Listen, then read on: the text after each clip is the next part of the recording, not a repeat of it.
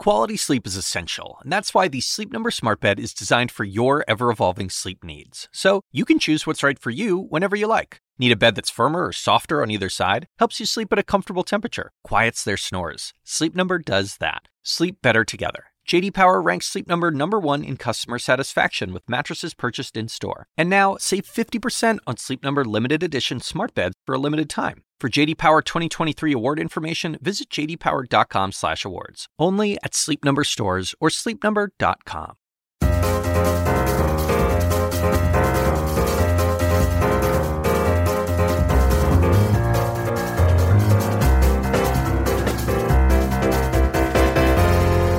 Hello, everyone. Welcome to the Forecast Fest. I'm Kate Baldwin, here with John Avlon. Hola. And Harry Enton. Shalom. So nice. Tens of thousands of Nevadans turned out to vote early this week ahead of their state's caucuses coming up on Saturday. Democratic Party leaders there, they are hoping that the early caucus turnout will help prevent the kind of vote counting chaos that we saw in Iowa, which, yes, is still undergoing a partial recanvass of results. It's like this endless rerun. Haven't they canceled that show yet? Yeah, right, what? Exactly. Season 4. What? So with all that in mind, we're going to dig into the Nevada landscape and the forecast from there in a moment.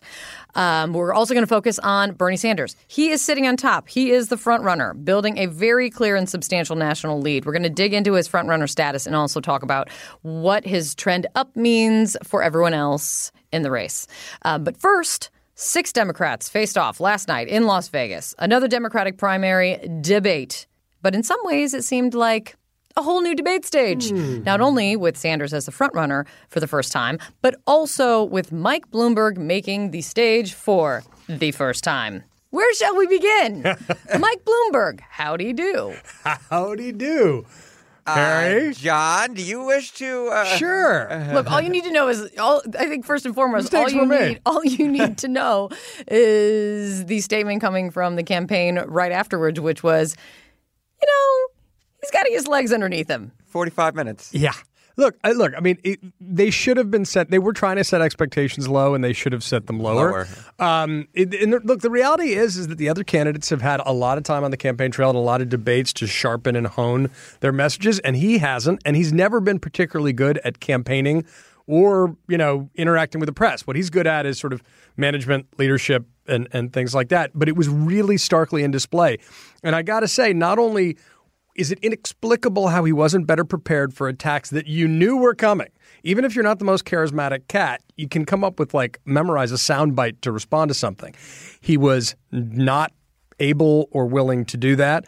But the focus of the fire being on Bloomberg, I think, was strategically really stupid for the other Democrats because they should have been focusing their fire on stopping Sanders, who's on the ballot in Nevada, who's in the really ballot came out in so South Carolina. unscathed. Relatively, I actually thought Bloomberg laid a punch on him with the 3 houses, but we'll get to that later. Everyone in Vermont apparently has a lakefront property. Apparently, everyone. I just looked national statistics. That's not true. Oh, what? But maybe it's true in Vermont. What kind of utopia is up there? I don't know. But he took a lot of the incoming fire.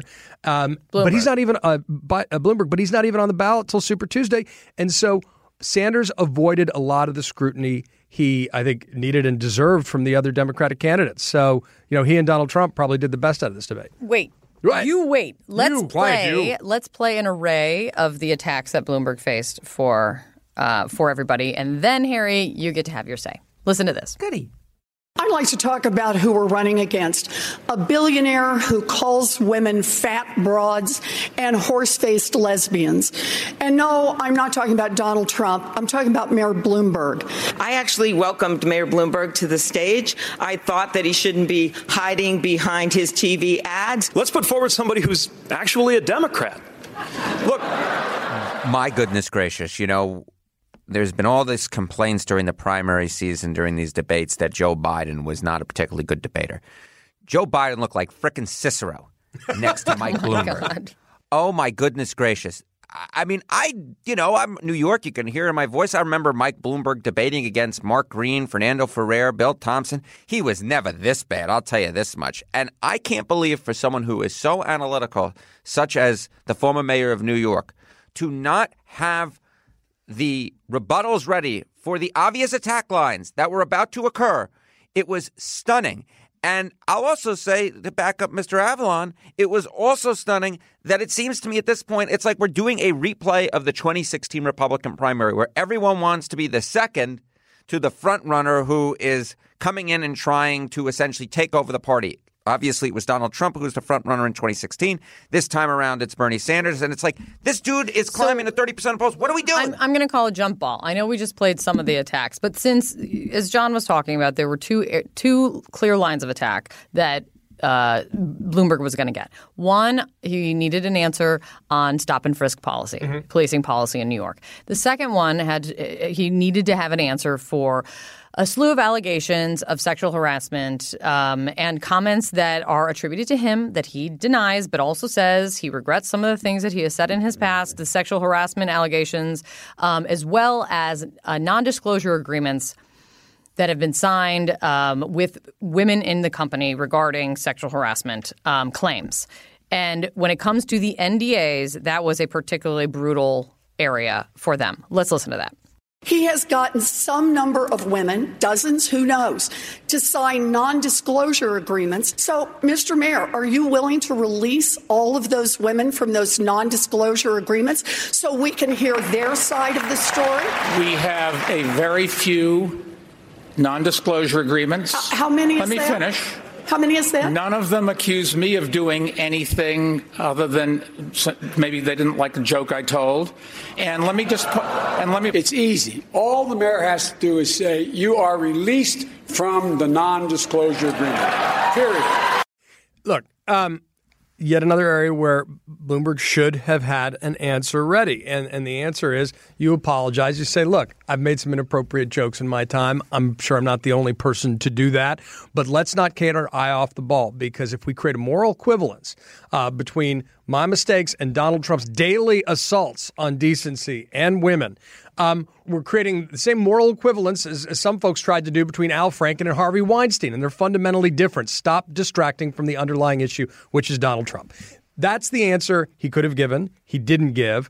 And by the way, he's in a tough spot on this stuff. I don't want to minimize it, but he could have had a deft answer at his hand, and he did not. But is he done? Was that the beginning and end of Bloomberg, right? No. I mean, Look at yes. that disdain, the dismissal. You're so gross, Kate. Yeah. But yes, Rusty. Yes, there's not a lot of time to get better before the next debate. But Super Tuesday comes, right? And that's where he really enters the race. He's got a wall of cash, and he's got thousands of people that he has hired in terms of organization. That still is a real thing, right? That's absolutely a real thing. I mean, one bad debate doesn't negate all that. So I was in someone's office last night, and essentially— Who shall remain nameless. Apparently so. Shall remain nameless. We'll just say that person has a large office.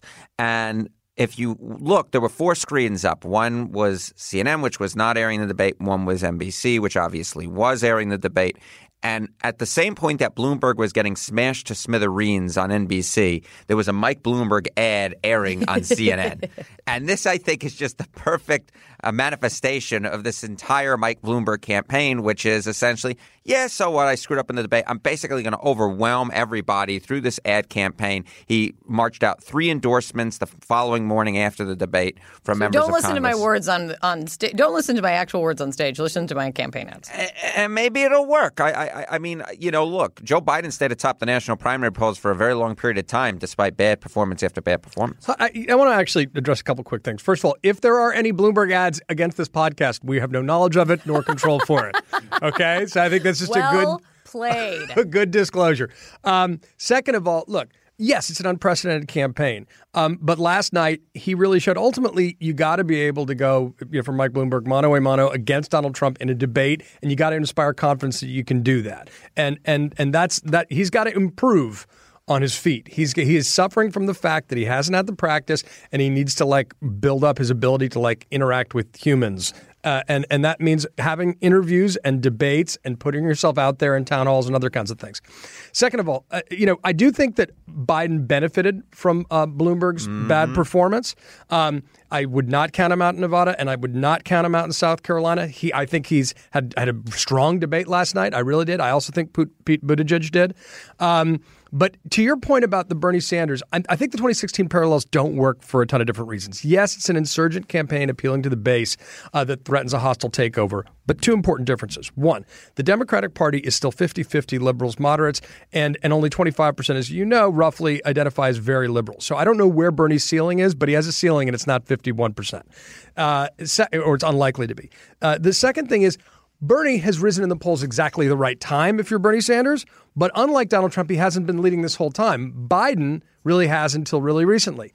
Now, yes, the center lane is really fractured for the Democrats right now, and that's maybe why you saw that bizarre and unappealing sniping between Pete Buttigieg and Amy Klobuchar. Yeah. I don't think it did either of them any favors, even though I think they both individually had decent debates. I think it just showed between those two that they realize very clearly that the other one is in their way. Mm-hmm. And it was time to do something, and they're standing right next to each other, and that interview had just happened she could not remember the name but he obviously President wasn't calling Obrador, her stupid. Mexico. She didn't. He didn't. It's a good defense line, though, that definitely throws you in your heels. You calling me dumb? Yeah, you calling me dumb? She doesn't like him.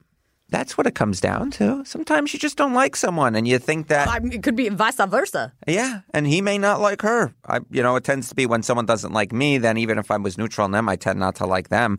But I just thought the entire thing was hilarious insofar as that both of them combined, are looking at maybe earning maybe 5%, maybe 10% if they're lucky of the delegates on Super Tuesday. So, you have this sniping between two people who really...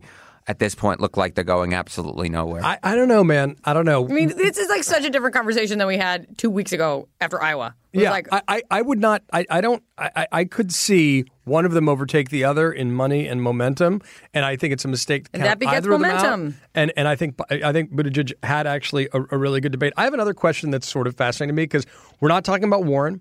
Warren had a very strong debate. Yes, she came out slashing and burning and really lit folks on fire, not just Mike Bloomberg, although she was raising her hand to do that at jump. Here's the question. She's got a fiery performance. I know one of the reasons she's not getting talked about is her path is unclear after doing a distant fourth in New Hampshire. But is it possible that she sucked some of the votes away from Bernie last night because she's fiery and perhaps seen as more electable? Maybe. I mean, look, do you guys let's first play the attempts at attacks on Bernie, the front runner, because everyone made such a choice to go after Bloomberg, he left relatively unscathed. Let's play those. I'm actually less concerned about the lack of transparency on Sanders' personal health than I am about the lack of transparency on how to pay for his health care plan, since he said that it's impossible to even know how much it's going to cost. It's ridiculous.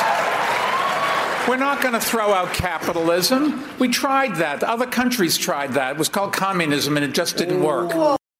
What are you thinking right now, Harry? I'm thinking, with the Warren stuff that I think is so important is that what have we discussed before? What is it that kills campaigns? When they run out of money. Exactly. And how much money has she been raising? A lot of money, not just over the past week and even since the debate performance. That is the type of thing that can keep her going. It's the type of thing that can take votes away from Bernie Sanders. It's the type of things that could perhaps take back some of the votes she lost to Amy Klobuchar, because remember, they're both sort of doing well with older women with college degrees. So I am going to be very interested to see that. But I'm also interested in terms of whether or not Warren is able to dip into that more moderate lane in a way that Bernie Sanders hasn't yet been able to, and perhaps kind of ameliorates some of those attacks, on communism that Mike Bloomberg perhaps was trying to throw out there. Look, I mean, I think she certainly has more capability to reach out to the center. We'll see how it does. But look, one thing that we've been talking about, and Harry, you've been saying, and every year it's trotted out as a fantasia and it never crystallizes. But unless something changes dramatically between here and Super Tuesday, we could be looking at brokered convention, and that changes everybody's calculus if they have the cash to stay in until then. So, in a nutshell, it was fiery, it was chaotic, they were yelling at each other. Mike Bloomberg has a black eye, Bernie Sanders is skipping out of Nevada, and kind of sort of, I exaggerated that one. And then on to South Carolina, because next week, another debate and another primary. Okay, let's take a quick break. When we come back, Harry's got the latest forecast coming out of Nevada. Plus, it is official, as we've already said.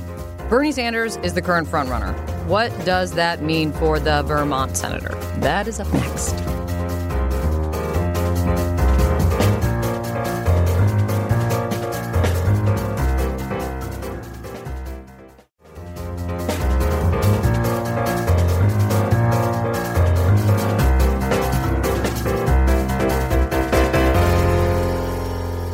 back. You should have heard what happened in the commercial break because it was. There let's are just microphones. say Harry needs to put on better clothes. Okay. And our second topic, are sweatpants really pants? They are not. Now at 11. He's not allowed to come to this taping ever again if the pants do not have a zipper and a button. Well, they're still working on the final tally in Iowa. No joke. On to the next caucus state, which is Nevada. The Democrats caucus there on Saturday, but Nevada is doing something different this time. They are allowing for early voting or early caucusing, and we'll get to that. But first, let's talk about the lay of the land. You've got Bernie Sanders, Harry. Nationally, he's the front runner. But give us the lay of the land, what it looks like in Nevada. Yeah, I mean, look, here's the deal, folks. The deal is pretty simple. The polling in Nevada historically has not been exactly fantastic for their caucuses. We've had a very limited supply of it. The polls that we have had are not necessarily of the highest quality. But I think it's fairly safe to say that Bernie Sanders is a favorite. So based upon the Nevada polling predictiveness over the past few cycles, along with the betting markets, I have these odds for you. So Bernie Sanders has a 14 in 20 chance of winning. That's approximately 70%. Joe Biden is in second, a 2 in 20 shot. That's approximately at 10%. Buttigieg, a 1.5 in 20, which of course is about 7.5%. Klobuchar and Steyer about a 1 in 20 shot each, and Warren at a 1 in 40 shot each. And I should say this, that Bernie Sanders' chance does seem to be getting higher the closer we get to the caucuses. He's had some favorable polls that have come out. But given the reallocation of the delegates, given the lack of polling, given the predictiveness or lack thereof of the polling in past cycles, a 14 in 20 shot is a 70% shot, which means essentially there's a 30% chance that Sanders does not win the caucuses, which means that legitimately, while we say that Sanders is a favorite, it's far from a certainty. What about the Culinary Union not endorsing anybody and specifically attacking Sanders because of Medicare fraud? Well, I don't understand this whole thing. I don't understand. It not only doesn't, it not only, you definitely argue, hurt Sanders, it also hurts everybody else. They didn't endorse in 16, though. Yes, but there was a very clear foot on the pedal for Clinton in that. And obviously, if you're against Sanders in 16, you're for Clinton. And just for everybody, the Culinary Union is the most powerful union. It represents most, if not all, of the restaurant and casino workers right. In Las Vegas, and is a very powerful union in Nevada. Exactly. And, I don't understand this whole idea of an anti-vote. You don't get an anti-vote in a caucus or a primary in this country. You get a vote for someone. And if you don't give direction, you're essentially going to allow Sanders to win, say, with 30% of the vote, while the rest of the vote splits the field and people aren't necessarily making the 15% threshold. You're also giving up your maximum point of power that happens every 4 years. And so I don't understand why they're doing that. I think the reason that they did it was because they probably wanted to endorse Joe Biden based upon the fact that the statement from the union was when the statement came out that they weren't endorsing anybody. The only candidate that they did mention positively was Joe Biden, but I think they were afraid that he couldn't win. But you can't play not to lose. You got to play to win. Exactly. And at this particular point, I'm not sure anyone's really playing to do that. Let me ask you this: I spoke with Sanders' top advisor, Jeff Weaver, and asked him about something that Bloomberg's campaign manager said today, which when Kevin Sheekey was asked, can Bernie Sanders be caught at this point? Mm-hmm. He said, I think this is pretty close to a direct quote, which was, I'm going to be honest, I'm not sure, and it scares me. I asked Jeff Weaver about it, and he was like, that's presumptuous. I asked him if he was confident, that confident. He said that'd be presumptuous. But is that presumptuous at this point? Yes, right? I mean, or what? I can't figure out the game that's being played with the Bloomberg team. Bloomberg's people do best if Sanders looks like they're the only thing standing behind Sanders being the party nominee. Yeah, I say this in reminder to everybody, Bloomberg is not on the ballot in Nevada. So right. I'm just saying, yeah. I mean, look, I think with the reallocation in Nevada, given the uncertainty of the polling, he could be caught. I think, well, obviously it's a separate question about whether he can be caught overall. Yeah. But again, tying this back to the debate last night, it was almost, as if people are acknowledging that he can't be caught, and therefore the play is for second place. Yeah, and that's the play in Nevada as well. And I don't really quite get that because, folks, there's no prize for second place. It's not like you get, half the nomination or something or a quarter of the nomination. You lose. And it just boggles the mind whereby it seems to me that everyone is playing just to stay in the longest and then lose eventually. Well, I think if it goes to convention, I'm not without anybody having the requisite number of the delegates, I'm not sure Sanders can actually clinch. But Biden's obviously, he set the expectation for second place. I think they're regretting that. But he still is best positioned in South Carolina. What is the impact that Nevada has on? Right, we always talk about the impact of Iowa and New Hampshire. What does Nevada have on South Carolina? Less, but I will say this. We have a smaller sample size, and what we do know is that I do think that Clinton's victory in 2016 in Nevada helped set the stage for the blowout in South Carolina to the extent of the blowout, right? She won by, 50 points or so, and if you looked at the pre-election polls, they weren't anywhere near as favorable to her as you sort of saw at the very end. It was very clear she had this boost momentum.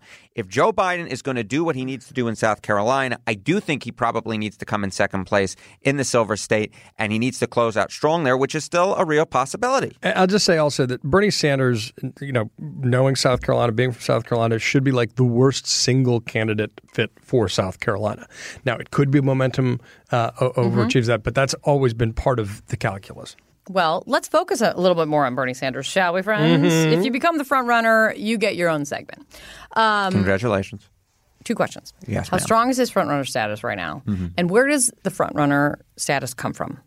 I think it comes from, well, first off, I think it's pretty strong. Obviously, when you're leading the field in the mid to high 20s and no one else is at 20%, that's a pretty good place to be, especially given 15% threshold for delegates, even if they're assigned proportionally. And it's pretty strong given that 38% of the delegates are going to be assigned by Super Tuesday. And if you're in Sanders' position, given where everyone else is in the field, you're aiming to probably rack up 40% of the pledged delegates already assigned through Super Tuesday, given the polling right now. But I think that it should be pointed out that it basically comes from the fact that, look, he hasn't lost yet, really.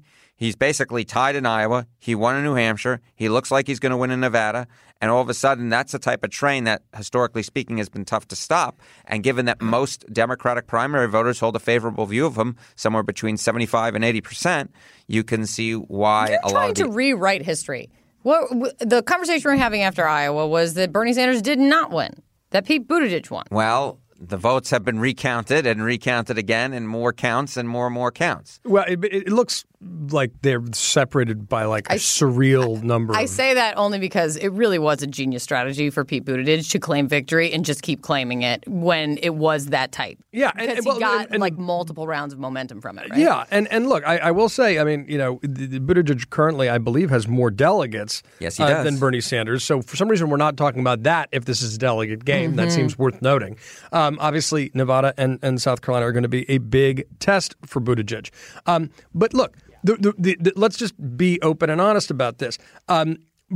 Most folks who have held elected position in the Democratic Party, certainly swing state elected representatives and swing district folks, believe that Bernie Sanders would be a disaster for the Democratic Party in November. They believe it would reelect Donald Trump and it would hurt them down ballot to the extent where they would not win the Senate and they would lose the House.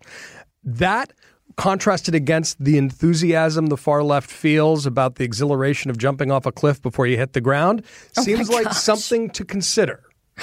Ow. That's one way to put it, John. Yeah. That is one way to put it. That's essentially how Kevin Sheekey's putting it, which is Bloomberg's campaign manager. Does it work for Mike Bloomberg if he's only running a campaign? It's beginning to run a campaign that looks like it's only anti-Bernie. I think the real – Does that help here? I don't know if it necessarily helps, and I'll say this. We had an NBC News Wall Street Journal poll that matched up Bernie Sanders and Mike Bloomberg, and what did we see? If those were the two candidates remaining and you had to choose between one of them, Bernie Sanders beats Mike Bloomberg by 20 points. The way that you beat Sanders, or the way that perhaps Sanders gets denied, even if he is the delegate leader, is the contested convention that we've all spoken about, right? Winning 40% of the delegates through Super Tuesday is not winning 50% plus of the pledged delegates through Super Tuesday. And obviously, you need a majority of delegates to win on the first ballot on the Democratic side. We could enter this weirdo universe, right, where it's pretty clear that Bernie Sanders is going to have the most delegates going into Milwaukee. But it's also clear that he's not going to have a majority of delegates going into Milwaukee. And hence why Bernie Sanders on the debate stage last night thought that the person with a plurality should get the nomination. Reversing his position from 2016. Which, of course, Jeff Weaver denied to me. Which that is was a lie. Hypocritical. Which I couldn't is just believe it. a lie. But look, that actually may be the likely scenario. And I say that with some incredulity because we always talk about a contested convention. We haven't had one since 1952. But then it'll be about what's likely to happen is that some candidate will sneak through the middle, triangulated between Bernie and Bloomberg. And maybe someone in the race now, and it could even weirdly, hypothetically, be someone else. Schmillery Schminton? No. Oh, my God. Rhymes with? And on that note, I will cut you both off. That's a wrap for us today. Thank you so much for listening, everybody. Please make sure to subscribe on Apple Podcasts, Stitcher, Google Podcasts, Spotify, or your favorite podcast app. And while you're there, please leave us a comment. In the meantime, you can always find us on Twitter. I'm at Kate Baldwin. At John Avlon. Henrietta. I'm at Forecaster Enton on both your Twitter and Instagram dial. And thank you so much. And we want to thank our team behind the scenes, Lauren Moore, Raj Makija, Zach St. Louis, and David Toledo. We only hire people with awesome cities as their last names. That's true. We'll see you here next. We'll see you here next time on the Forecast Best.